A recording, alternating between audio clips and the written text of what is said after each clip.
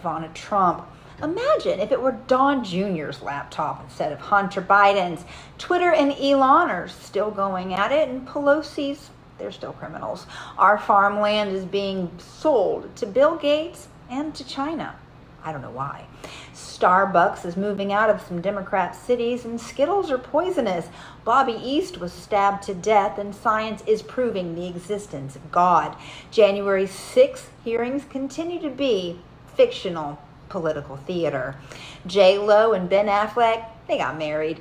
Brandon Falls is now a national landmark. Bannon is guilty, and Lee Zeldin was attacked, and his attacker was set free. I'm Mimi. This is The Rundown. Here's Politics Plus podcast.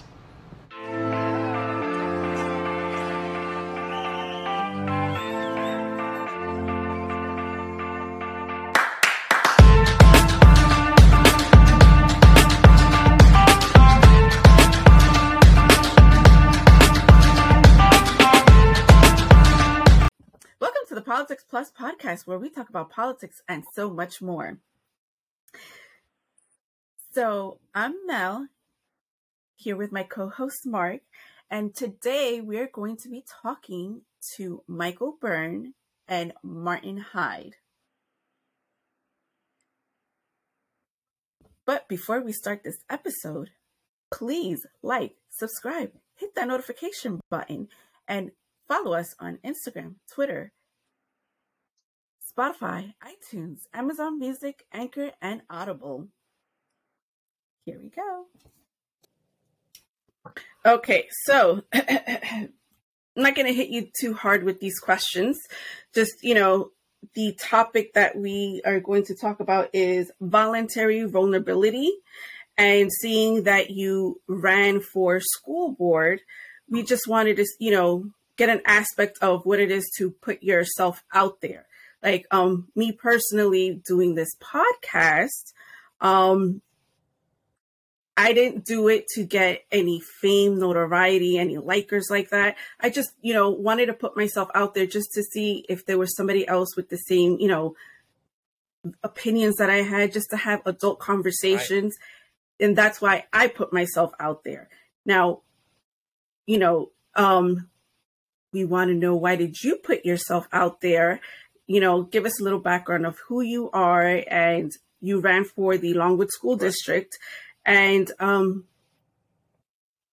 we just want to know who you are and what you see as, what changes did you, I guess, see in running, and I guess we'll take it from there. I have a 9-year-old son. He's about to be 10, going into 5th grade. And to be honest, and to be, truth be told, I had no interest in school boards, what was going on. Other than my son's classroom, I didn't pay a lot of attention to much of anything. Once the mask stuff started, that's when I started to really start paying attention to what the school was doing, who's on the board, how they're handling things, if they're doing enough. And I really just decided to become an advocate just for my son. I had no aspirations of running for school board. Absolutely none. That's just not. So pretty much at this point, you were just, taking, like I was, just to see it as a parent, seeing how things were going. Yeah, I thought I owed it to him to at least do whatever I could to get his life back to normal, because I really saw it having, he had an adverse reaction to it, the being away from his friends, being isolated, being stuck home all the time. He started to change, like, kind of who he was. And that really, it not only upset me, it made me angry, because it was so unnecessary. It was never necessary to ever do that to the kids. So when that started, once I was in it, you can't get out of it, because you can't unsee what you're seeing. So I just got more and more involved. I was at every board meeting. I joined committees. That's how it really got started for me in the beginning. So it just pretty much snowballed into running for, school board. Yeah, it really came from a place of, I had so many people ask me if I would do it. And originally I was supporting someone else to do it. And then they they weren't able to Yeah. do it. So at the last minute, I think I had maybe less than 2 weeks to get my signatures and my paperwork. And so I was kind of thrust Yeah. into it, but I said, you know what? It's worth a try. You know what I mean? I'm no worse for the wear giving it a shot. You know, so that's when I decided to actually get into it. But, you know, it really was people just asking me, you know, how come you don't think about doing it? And, I start to think that, you know, stop looking for someone else to do it for you. You know, everyone's got to do it. You know, everyone's got to step up Yeah. and do their best. Don't look over your shoulder and look for help. You have to do it yourself. So now that, you know, pretty much you got your feet Yes. wet in running, how was that experience? I'd like to say that I expected a lot of what happened. I expected it, but not to the level that it got. I got a full, and I've used this term before, social media colonoscopy. Well, I'll take you back to when this whole thing started. Before I ran for school board, I was on all the parent pages, and I was arguing with people who were not only okay with their kids' lives being turned upside down for no reason, they were actually attacking other parents who didn't want their kids to be subjected to this stuff. You know, instead of just like, you know, I'll wear my mask, you do your thing, like a live and let live, that's not good enough for them. So I argued with a lot of parents, and those are the people that really came after me. There was like a little coalition of them that came after me, went back 10, 12 years on my Facebook page to find whatever they could to try to discredit me. Because as you know, liberals don't want to battle in the arena of ideas. They want to label you, you know, smear you, demean you to make you shut Yes. up and stop saying what you're saying. That's their whole modus operandi. And they tried it. Yeah, going by Absolutely. emotions instead of Well, reasoning you know what it is? They or can't facts. Yeah. can't battle in a debate because their debates go nowhere. You know, they have to label you No. racist, homophobic, whatever it is, to make you stop saying what you're saying because you're making them look ridiculous. So they try to intimidate you into shutting up. So now that you say that, like, I know, but how did you react to that, and how did your family react to that? That's a really good question, Mel. My wife had a very hard time with it, you know, because, you know, that's her husband that's being attacked, and she's powerless to do anything about it. So she just has to sit on the sidelines and watch me be labeled all these things that she knows I'm not. And it was I told her, if I was in your spot, I said, I would have been driving around with a bat looking for these people. You know what I mean? So, I mean, this is very, very difficult for her to go through. For me, I love it. That's fuel for me. Like when I put stuff up on Facebook that might be a little controversial, I'm not looking for likes, pats on the back, people who agree with me. That's all fine. I want someone to come in and challenge me. Yeah. Because I need that debate. I love that stuff. I thrive on it. So it was tailor made for me. I loved every minute of it. It was great. So it's fair to say that fueled you instead of making you say, you know what, I'm just done. No, I don't want to, you know, I don't want to run it anymore. never made me do that because at the end of the day, I'm doing it for my son. There's nothing you could say or do that's going to make me abandon what I think is best for him. You know, it's only going to embolden me to try even harder. And I made that clear during my campaign. Whether I'm on the board or I'm off the board, I said, my son's going into 5th grade. I'm not going anywhere. I will be at every board meeting. I will be at every committee meeting. You're going to know who I am because I'm not going anywhere. You don't have to be on the board to make change and advocate for change. You can do it from the stands, the same as you can up on the dais.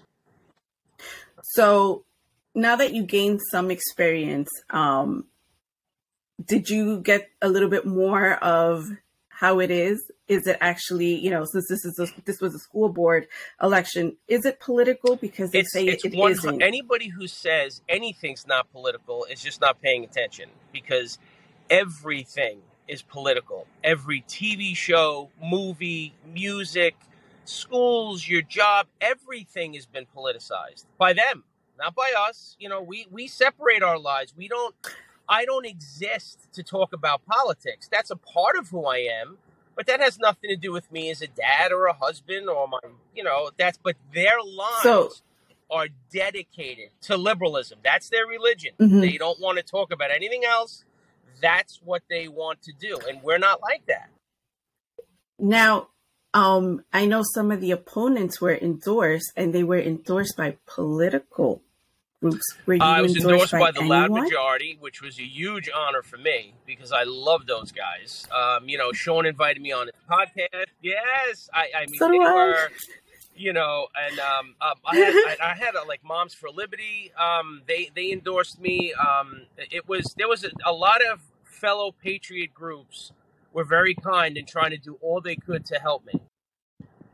With that being said, you got to see the Yeah. background of what it is.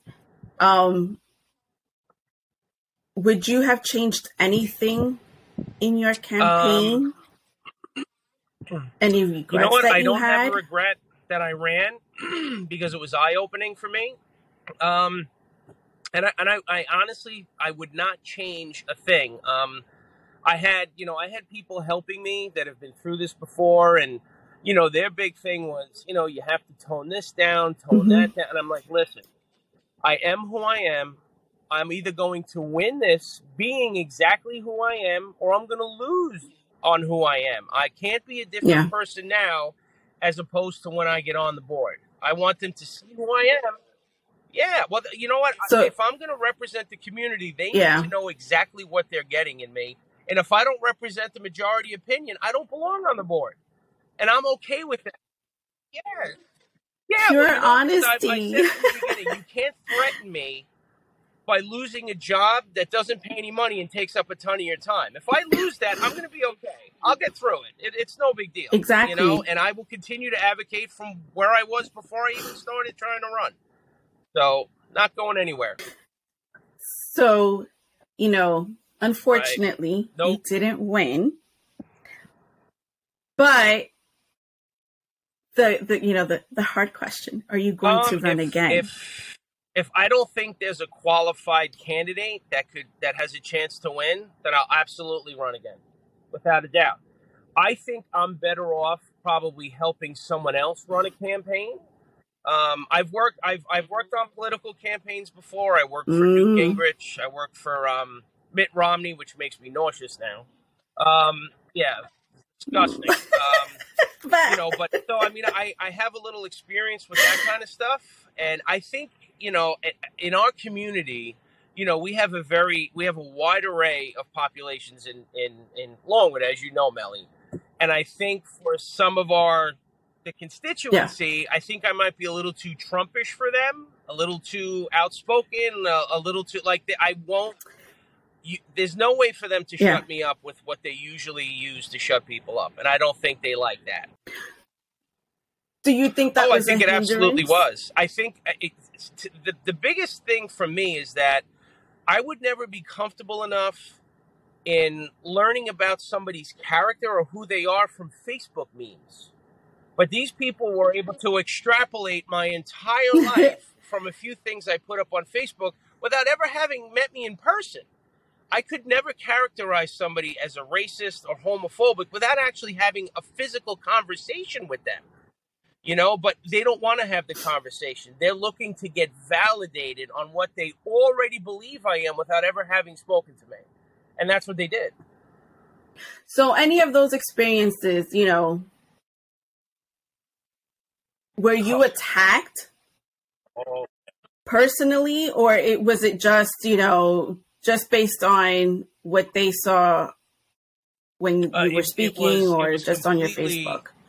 The Facebook stuff they took, and they completely went into attack mode. Because again, they don't want to have a free, fair election. They want to convince enough people that I'm something I'm not to scare them from voting for me. Because if you label someone as a racist, well, if you vote for a racist, that makes you racist by extension. So that's their whole way of doing things. Yeah. So whether it was, if I don't want sex ed being taught to first graders, well, you're homophobic. You're transphobic. If I don't want, whatever the issue is, there's a label for it, and they label you this because it scares people from attaching themselves to you. Critical race theory. That's another one. If you don't want that taught in schools, you're racist. And well, Yep. there's a difference between teaching history. We have a wonderful history. We also have some awful parts of our history that need to be taught. You have to tell the whole story, not just the good parts. That doesn't mean we have to teach people to hate their country, Yeah. to hate police officers, and to hate each other because of how they look. Yeah. That's a very different thing, and that line gets blended all the time on purpose.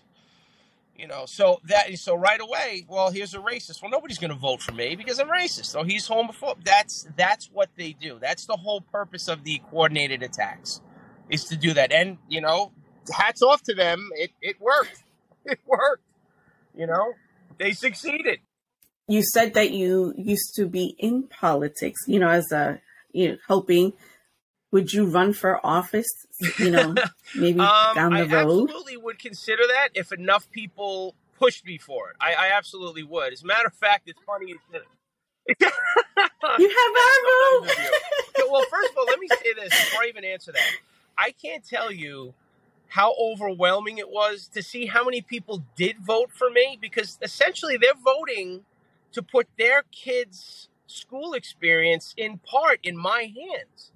That's something that I take very seriously. I mean, that's what better homage can you pay to somebody than say, I trust you with my son or daughter's school experience. So I was blown away by that from the beginning. And when I did the podcast for Loud Majority, we were done, and I was hanging out with Sean and a few of the guys afterwards, and he said he's got a bunch of text messages and calls from people that said, forget about the school board. He needs to run for something bigger than that. And I said, you know what? If I saw an opportunity and I was able to see that I could put an infrastructure in place to make it happen, and I had the time to dedicate to it, because I don't want to do it for a business card. If I'm not going to make a difference, I'm not going to do it. I would absolutely do it. Because again, back to what I said before, you can't wait for other people to come around and bail us out. We all have to do it. And it's uncomfortable. Who wants to go up on a stage and answer uncomfortable questions, or you put yourself out there? Even your podcast. If people hear about your podcast, they listen to it, that can affect your job. That can affect a lot of things. But if none of us do this, we will continue to lose the culture war. That can't happen. We haven't lost it yet, but we will if more people like us don't stand up and don't worry about having a bullseye put on you. We have to all pitch in and do it, because it's going to take all of us to beat this back. That was so nicely put. I don't know. Danny, do you have a question? It's too much. Do you have a question for him? Oh, my heart. My head's big enough, Dan. It's swelling.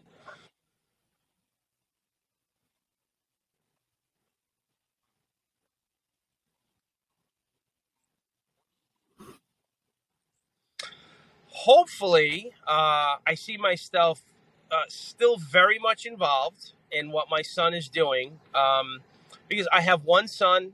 I'm not having any more kids, and I say it all the time. I have a construction company. I work with my dad. I love my job. Everything is fine, but nothing I do in my daily life is ever going to be remembered by anybody. The only thing that's going to be remembered, my legacy, is my son, the kind of dad I am, the kind of husband I am. So everything else pales in comparison to that. So 5-10 years from now, I see myself still very involved in my son's life and doing whatever I can to help him be successful. And because I want him to be a man who helps turn the tide when he gets older. Because I don't think we don't have enough men. When I say men, I'm not talking about gay or straight. I mean men with testosterone. It's okay to be a man. It's okay to take charge of a situation. It's okay to do those things. I'm not raising a son that's afraid of toxic masculinity. I'm raising someone who you'd want next to you in a foxhole if stuff ever hit the fan, if you know what I mean. So very old school that way. So 5-10 years, I'm hoping that, he's in college and he's doing well and I'm there to support him. And if I'm in office at that point, I would love that too. I would absolutely love to do something like that. I always said if I can go back to college and redo everything, I would become an attorney, and I would have went right into politics from the word go. Because I love it. I love it.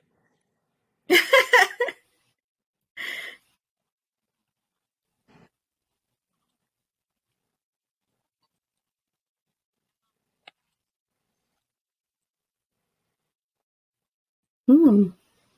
Oh, what I would do is I would tell him if it's something that you feel you need to do, then you need to do it. I teach him you don't, whether you're arguing with one people or 50,000 people, you don't back down. You don't take any steps back, not even an inch, because that's what they want. If you don't ever shy away from anything because you're afraid of being exposed for who you are, what you believe. How come we're the only side that has to worry about being exposed for what we believe? It's seriously, you think about it, even it happens to me sometimes. Like you'll be in a conversation and you'll go to say something like, oh, there's liberals in here. Like that's like they've almost trained society to be that way. I'm teaching my son to be the complete opposite. You be who you are, you do what you think is right, and if people don't like it, the world's a big place. You can get the hell away from it. You know what I mean? I don't have to change my opinion because your feelings are hurt. Yeah. You don't have the right not to have your feelings hurt. You could be offended, but that's your problem, not mine. You could either learn to see who I really am, maybe we could be friends, or you could get far away so you don't have to hear my voice anymore. But either way, I'm not going to change who I am. That's just the way it is. Period. No. Oh no! Don't change. Don't change. That's what we need, though. Even like I said, through this whole thing, we don't have enough warriors on our side. All their boats always sail in the same direction. They don't have any dissension in their ranks. They don't have Mitt Romney's and John McCain's on their side. During primary season, they'll have a little scuffle because they want the nomination. Once that's done, they are all acting as one all the time. We savage each other. We can't wait to prove to them that we're not racist and homophobic. And while we're fumbling around on defense, they are always on offense. And we have to change that. We have to change that. So, I was just going to say, yeah, in closing, you have no regrets of running for the Longwood School District. Not at all. So you took this more as a learning experience than anything else. The best thing to come from it, one, it was a great example for my son because I showed him some of the things that they were saying about his dad, and to show him that this person has never actually met me, and look what they're saying about me. I said, that's liberalism. That's what these people are all about. They don't want to have debates. They want to destroy people who don't sign on to the group thing. So I don't have any regrets because a lot of the friends that I had that didn't realize how far left some people are, it really opened up a lot of people's eyes to see people who know me and saw what they were saying about me. Like, are they insane? I'm like, yes, they are insane. So I think it pulled the curtain back on how crazy they are, and we have to keep doing that if we want to win. Oh, yeah. Well, it was nice chatting with you. It was a pleasure. Awesome. We like you so much. And again, if you do decide to run, I'm always here. If I ever decide to run for anything, I'm coming on here to announce it, without a doubt. Yes. Okay. Oh, thanks so much for coming on. Thank you very much, guys. You guys are awesome. I really appreciate it. It was an honor to be on. Yes. Thank you so much. Oh, thank you. So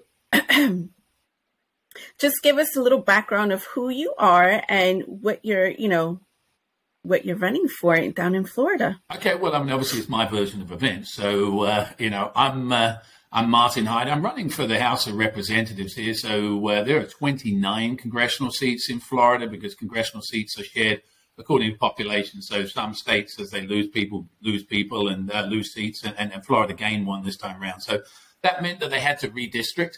And actually, ironically, means that I can't vote for myself because at this moment, so that's one vote gone.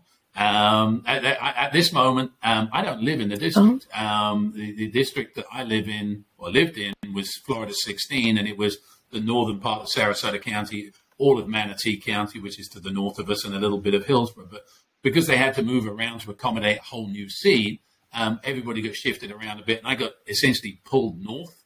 So the county line now, Sarasota is no longer part, although the picture behind me is of Sarasota where I live, in Manatee County, which is Bradenton and Palmetto and various other places, all the way up to, ironically, Brandon, as in Let's Go Brandon, in Hillsborough County. So most of the way to Tampa, nearly 1,000 square miles, nearly 800,000 people, most of whom I'll never get to meet.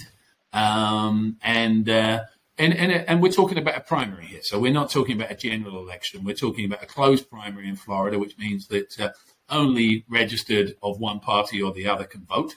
I'm running against, if you will, although I'm not really running against anyone. I'm running, for myself. But I'm running against a guy that's an 8-term incumbent, a guy called Vern Buchanan. And then, you get into the other questions 8 terms, wow. Maybe we'll get into of why you're running and so on and so forth. But essentially that's what I'm doing. I'm a father of 4. I'm 57 years old this year. In case people question, how old is that old guy? That's how old he is.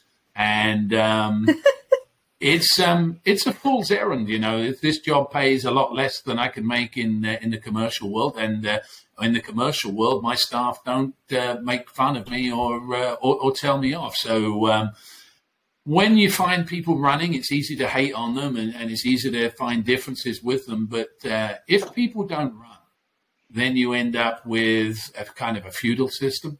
And then people say, and it's the old phrase, right? How did this happen? And we get the government we deserve. Anybody that runs, whether they're a Democrat, whether they're a Libertarian, whether a Republican, whether they're good or bad, is actually doing a service to their community. And from my point of view, you just answered my first question. Sure. Well, I think it's important that people go on. Go ahead. Well, I was going to say, I was going to ask you what drove you into a life of public office, and you just answered that question by. Well, I was going to ask that too. Well, it was well said. I think there are lots of things. In truth, a lot of people won't acknowledge it. There's an element of narcissism. I've almost never met a politician or an aspiring politician that wasn't a little bit of a showboater. I'm sure there are people that will acknowledge that they like being in front of the camera. In truth, most people will say they do it for a reason. Whether that reason is the truth or not, it's hard to say. I know it's not about money. People always talk about, the bribes and how wealthy you can get in Congress. I don't think that's necessarily true. I think that there's a sense of self-importance that comes with it. There's only 435 people in Congress. Most of the seats aren't really competitive. They'll either go red or blue. So once you're in, it's actually quite hard to get beaten out. And one of the things that, I'd like to raise and have a conversation about is the main thing that I've got a problem with in our Constitution, not many things, but we don't have term limits for Congress. And you remember when George Washington was offered the presidency for life originally, and he said, allegedly anyway, we don't want another King George. And he was right. And the feudal and the baronial system from Britain from the last 1,000 years, we've kind of brought that along now because we've got people in Congress that have the most influence because they've been in there for the longest. That's not the same as them being the most innovative or the best.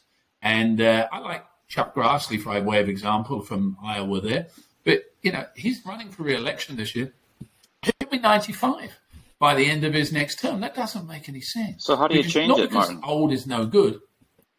Well, because, look, in 1994, you may not be old enough to remember, but Newt Gingrich ran and pushed out the majority that Clinton had at that time in the House by making a contract with America, so-called, which all the conservatives signed up for. And one of the main tenets of it was term limits.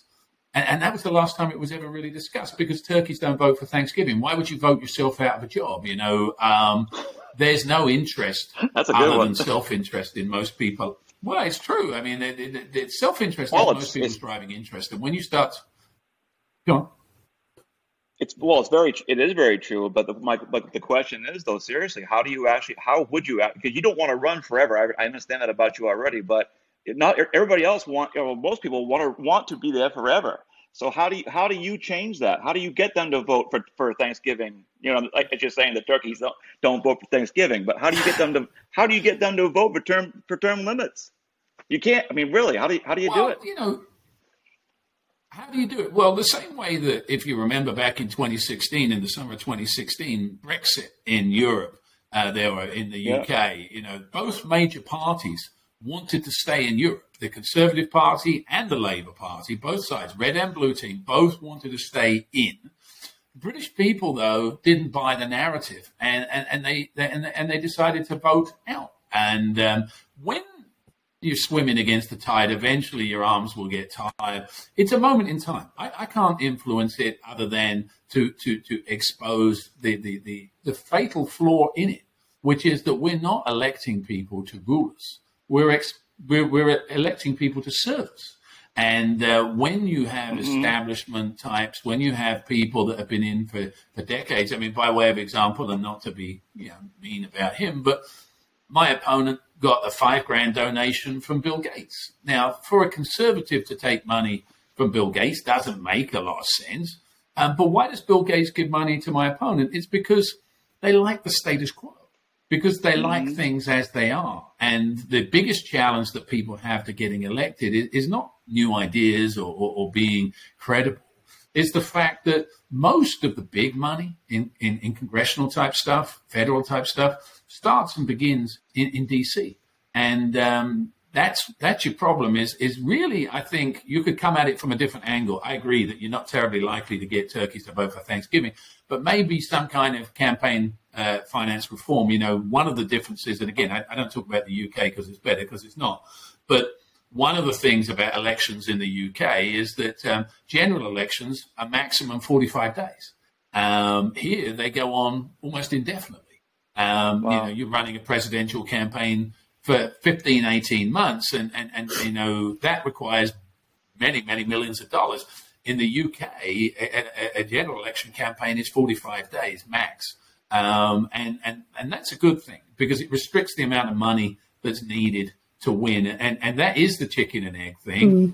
People like me can afford, to a limited extent, to self-fund. But that keeps a lot of people out of it. I mean, I've spent a few $100,000 to probably get my ass whooped. But to the degree that you would have to run to beat somebody that raised $2 million already this year, most of which came from out of state, most of which wouldn't know Vern Buchanan if he sat in their lap.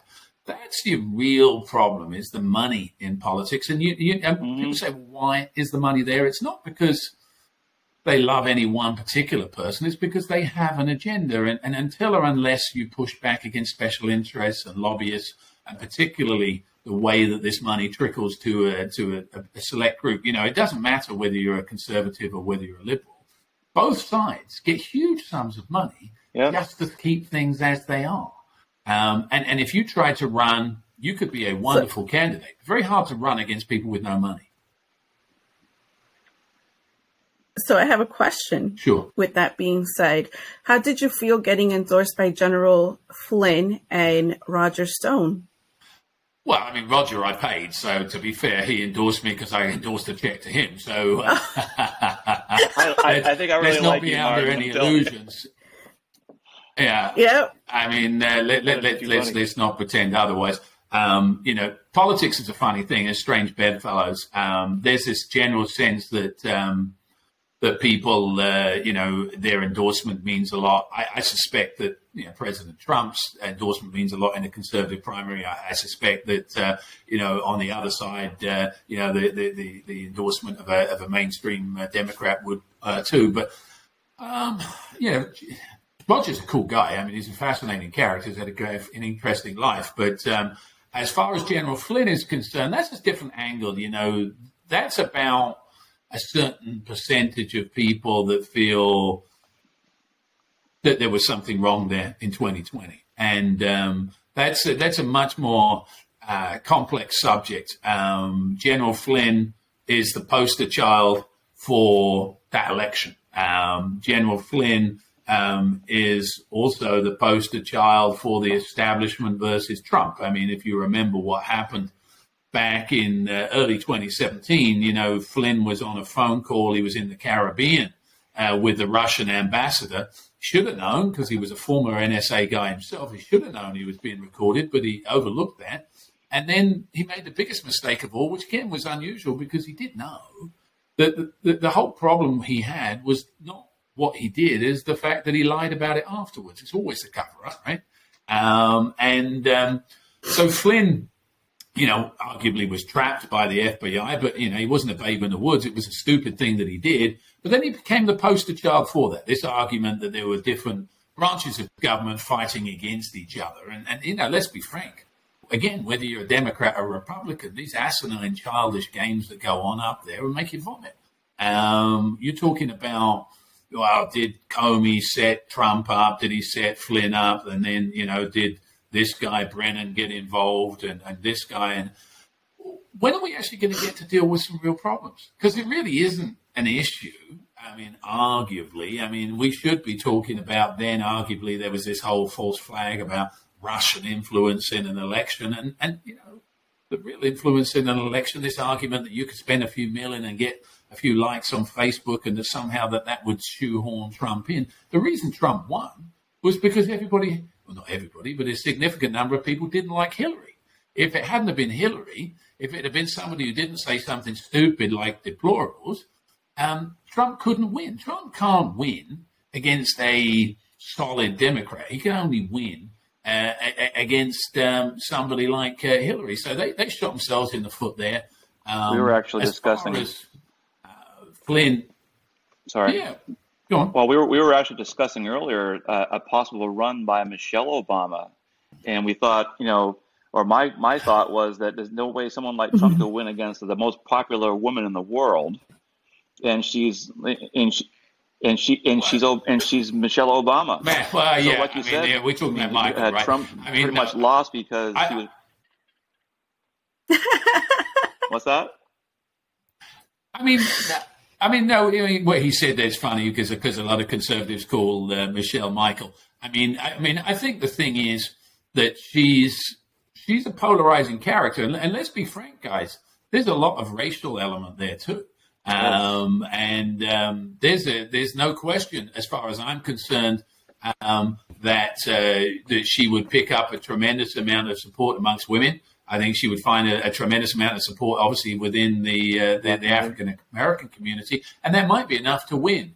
I think the Democrats are going to find someone outside of the field that they've got right now, because I don't think Kamala is terribly popular. Oh, wow. And you can't keep running 80-year-old candidates. At some point, I'd like to see someone come through. And if the best you've got is Pete Buttigieg, I think your bench is a little light. So wow.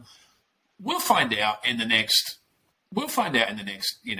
year or so. Somebody will come to the fore. When you go on. I have a question. Why should people vote for you? What makes you different from your counterpartner? Well, the first thing is that if you ask me the weather, I won't tell you the time. Most politicians, when you ask them a question, will repeat it back to you so they can think of a silly answer that means nothing. And the way that they do it is that you ask me a question and I say, that's a great question. Meanwhile, my head's going, now how can I answer this without answering it?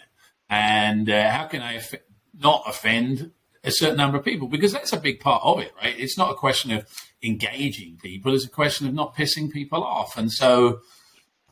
I love your style, Mark, I gotta say. Well, not because I'm... Yeah. Well, it's not much of a style, and it's probably it's not a winning thing. But, the point is, only because it's unusual. It's unusual to hear somebody tell you the truth. And if you ask me if I did it, I'll tell you I did. I'm not going to give you the scarecrow thing and tell you somebody else did. So, with that being said, exactly I do have... Go on. So I have another, question. I don't know if it's question, concern, but in doing research for you, I started looking online, and I started to notice that there's not a lot of nice things about you That's because it's online. online. Now, what I wanted to know, was that all fabricated, from the mainstream media? Was it, what's the truth behind that? Well, I mean, the truth is that bad news travels a lot further and a lot faster than good news. And right. that I say a lot of stuff, and it's not that difficult to pick out one or two things in my 56 years and say, well, that defines him. And there are certain terms that we use in the world today, cancel culture. We're in a world where one or two phrases can identify you forever. And we can go back across celebrities and we can remember one thing about them, two things about them, right back. And I can date myself going back, from, I remember, Nixon, when he turned around and said, I'm not a crook, or, you don't want your president to be a crook. I'm not a crook. And it turned out he was. And I remember H.W. Bush, again, another Republican, saying, watch my lips, read my lips, no new taxes. Yep. And then he had to increase taxes. So that was him gone. And the thing is that we remember these things. We don't remember the fact that H.W. Bush was a war hero, or that before Watergate, Nixon probably would have been one of the people on Mount Rushmore for what he did with China and the various other things. So I can't unring a bell. I've said and done some stupid things in my life. I've also said and done some smart things, and that just doesn't. I'm not going to say sell newspapers. It's not. What do they use the term now? Clickbait, right? I'm good clickbait. I'm that white, wealthy, English. I mean, the number of people, it's ironic, they talk about race in this country. The number of people that tell me almost every day, why don't I go back where I came from? Imagine if I said that to an African American, they'd be held to pay. But it's just as purgative, it's just as inappropriate. But I don't dwell on it too much. I just keep moving forward. I accept that if you Google me, I'll never get a date ever again. Because if you Google me, all you're going to see is bad stuff. Nobody's going to want to go out with me. So that leads me to a perfect question for you, Martin, I think. Without even bringing up the law enforcement incident, okay, do you regret opening yourself up to public scrutiny the way you have, as just become, being who you are now as a politician? Do you regret being out in the limelight for people to scrutinize? For me, no. For other people around me, I've got 4 kids. My youngest is still in just starting high school. So, that's a tough time. Nobody wants to be, seen and identified. And when your father is seen and identified in a negative way, that's a tough thing for him to have to bear. My oldest son, ironically, and we don't have to get into that particular incident, is a cop. So imagine what that's like, being a cop locally, knowing that your father is somewhat famous for chewing off a cop. So I have regret for that. I regret for the collateral damage to people around me. I regret for what it's done to a limited extent to my employees, because they've had to, doesn't that guy own your company? And one has got nothing to do with the other. The quality of the goods and services that my companies supply to people is not the question. What my character is or isn't, according to one snapshot, shouldn't be relevant. Am I sorry that I don't get identified as the second coming? Yeah, sure, but I think there's a value here. I've got fairly thick skin. I had some bad moments. I'll be honest with you. Well, that was a bad moment in February. When that's the kind of.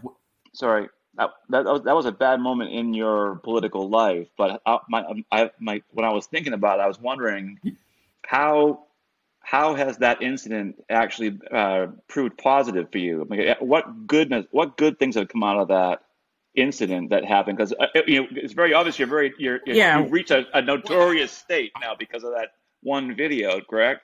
So what positive has come out of it? And if you go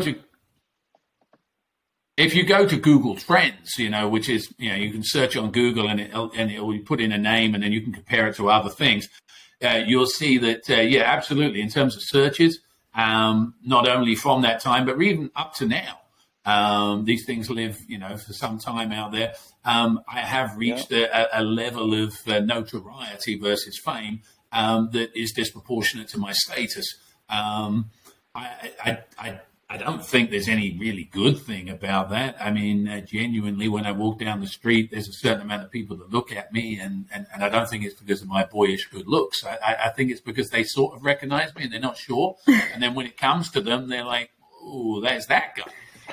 So, no, there's no good thing about it. You should wear a T-shirt that says. You should wear a T-shirt that says "human." So, on with it. that being said, I'm human. Well, yeah, I should. No, but with that being said, that's great. I believe it. I really we like are you. humans. Yeah. With that being said, we are humans. We do make mistakes. How do you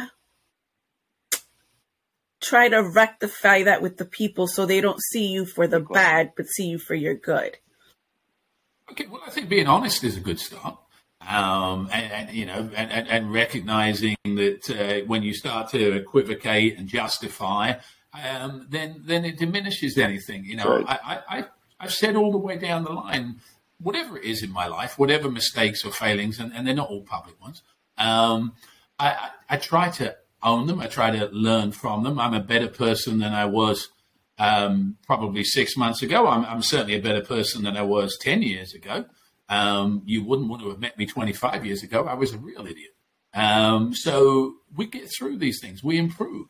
And like wine, and gradually, and there'll come a point probably when it's all too late, when I'm a lot wiser and a lot smarter. And the really thing is, even at my age, I feel like it's responsible as an adult, as a citizen, to at least tell people, well, you don't have to go down this route. You don't have to touch that stove to know it's hot. I'm telling you it's hot. And I'm telling you that behaving and reacting and being a certain type of person won't end well for you. If the only if consequences are the only way, like jail, that's the way you stop people from misbehaving, then maybe someone like me serves a public purpose. Maybe on some level, seeing what it's like to become a sort of pariah might deter somebody else from it. If a black guy had done what I did with that cop, they'd have probably got tased. They might have got shot. And I think that's an important lesson. I think people shouldn't throw their weight around. I think that people shouldn't take advantage of their status and circumstance. I obviously didn't realize that to the extent that I could have done and should have done at that time. What I take from it is a lesson. The reason people were interested in it is because it revolted them.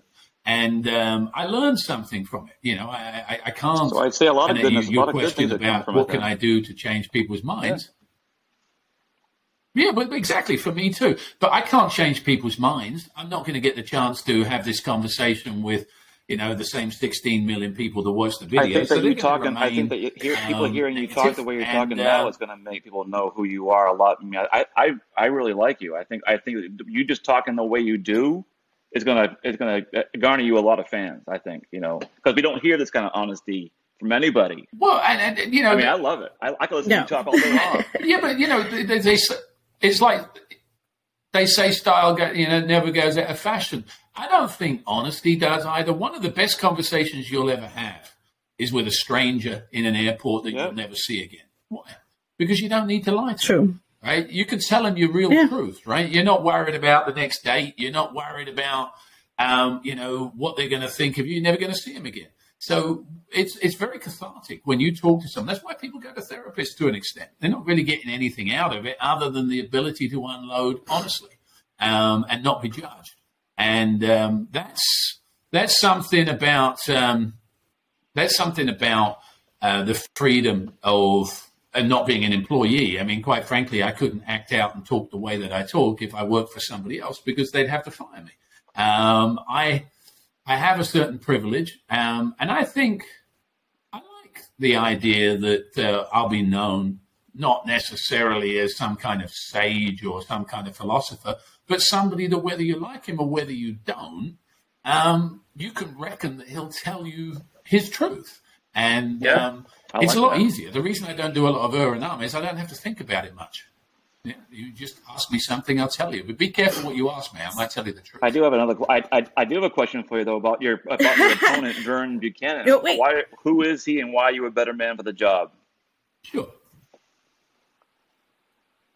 Well, I mean, he's had his turn. Let's be frank. I mean, 16 years is 16 years. I think that's long enough to get anything done. I mean, unless you're painting, the Sistine Chapel or something, you should be able to get it done in 16 years. I think innovation comes from renewal and freshness.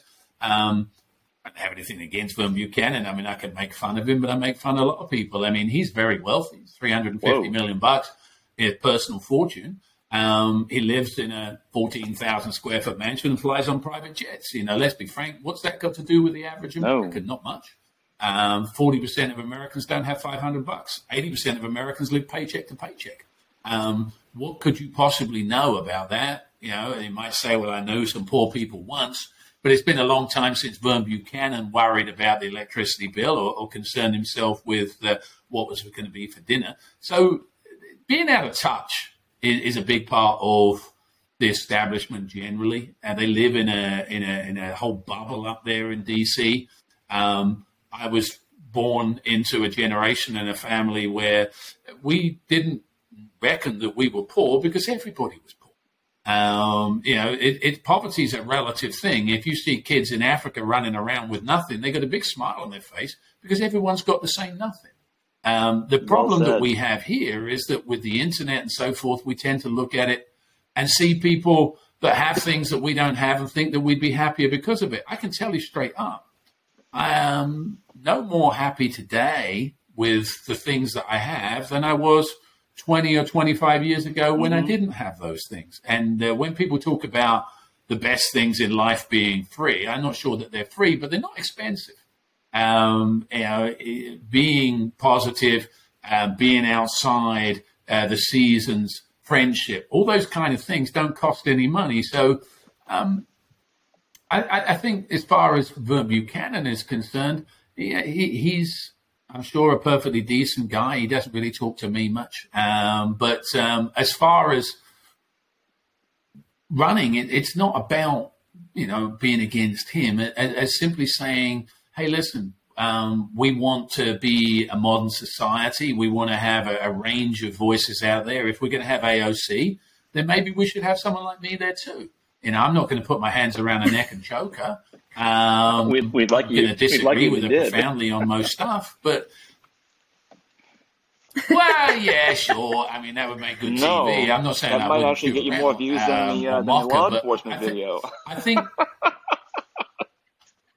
Oh, listen, if I ever get to DC, I won't be off the front page or the front of all these stations because I'm bankable as far as that's concerned. I don't know that's why you elect a representative, but if people wanted somebody that will do what they want, then I'm your guy because I'm ambivalent about. I think that the first past the post makes sense. If we're in a conservative district and I'm elected as a conservative, I'm not going to substitute my judgment for that of people. So I'll do what it says on the box, which my opponent frankly hasn't. He's voted in a lot of ways. So I have a question. Yeah, sure. Sorry. With that being said, would you run for a higher seat later on? Well, I don't know what higher seat that could be. I can't be president. That's a terrible thing. I mean, president high, that would be awful. I mean, gubernatorial, statewide office is difficult because, again, of the money.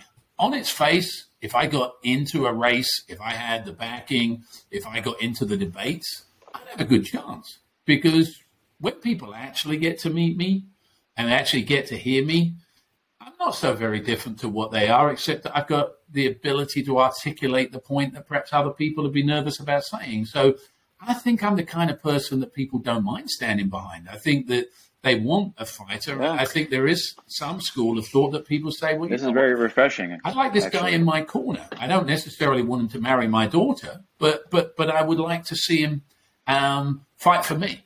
And there's nothing in this. Well, I think that. Go on. With that being said, I'm going to be very honest. When I started doing research, I was like, wow, this guy is a jerk. But now hearing you, I can see, oh, wow, the media has it wrong again. So with that being said, again, it is always good to hear from someone seeing the human side as opposed to the media side. Why?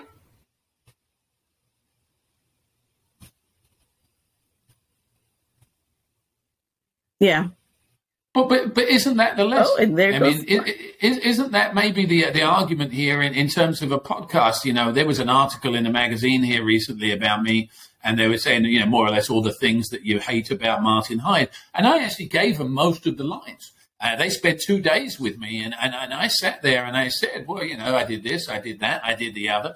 And when the article came out, people said to me, well, wasn't that rude? I said, well, yes and no. I mean, I am what I am, and I've made, you know, the life that I've made. But it was an interesting thing there. That reporter turned up with an idea that he was going to hate me. And by the end of the time that we spent together, it was interesting. I almost like he felt sorry for me. I'm not looking for pity. I'm not looking for anybody to think that I got a raw deal. I got exactly what I deserved. But why not, as a general theme, turn this to a positive and say, okay, so, you know, we're going to face our issues. We're not going to celebrate just what we're good at. We're going to talk about what we're bad at. And we're going to talk about all of the things that are resentments that people might have. And maybe we're going to be able to turn it around a little bit. But I don't speak to you guys or anybody with the intention of changing your mind. You ask me a question and I'll reply to it in the way that I see. And if people like me, obviously I want to be liked. We all do, since we were kids, right? I mean, nobody wants to be hated. Talking of hated, you've lost somebody off the screen here. You know that, right? You've lost your man. Yeah. That's fine. I mean, I didn't know whether you count him up. It was just the three of us now. I mean, actually, I prefer this. I think that's a much better look.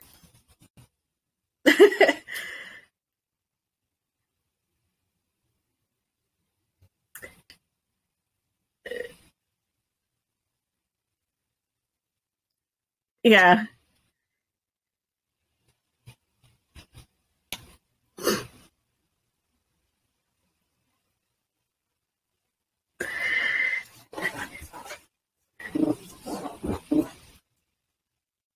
Yeah, honestly, yeah. Hey, but that's the lesson, right?